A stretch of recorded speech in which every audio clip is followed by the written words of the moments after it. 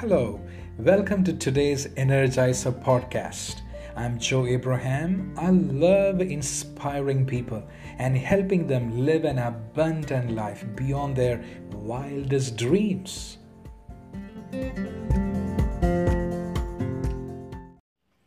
Here is today's thought. When the Lord chooses to work outside of your boundary. That's right. Our faith has a boundary. It is easier to believe within that boundary. But what if the Lord wants to work outside of that boundary? That's an amazing thought, right? So ask the sister of Lazarus, Mary. She could believe for a divine healing when Lazarus was sick, but she could not believe for a divine miracle when he died. Why?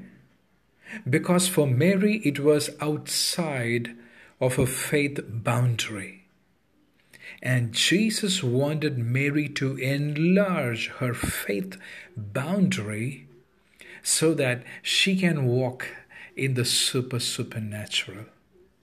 I believe Jesus wants you and I to do the same, to have the same today, to enlarge our faith boundary. Here is the question.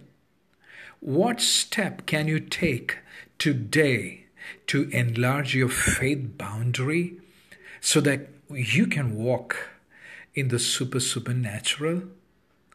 Think about this. God bless you.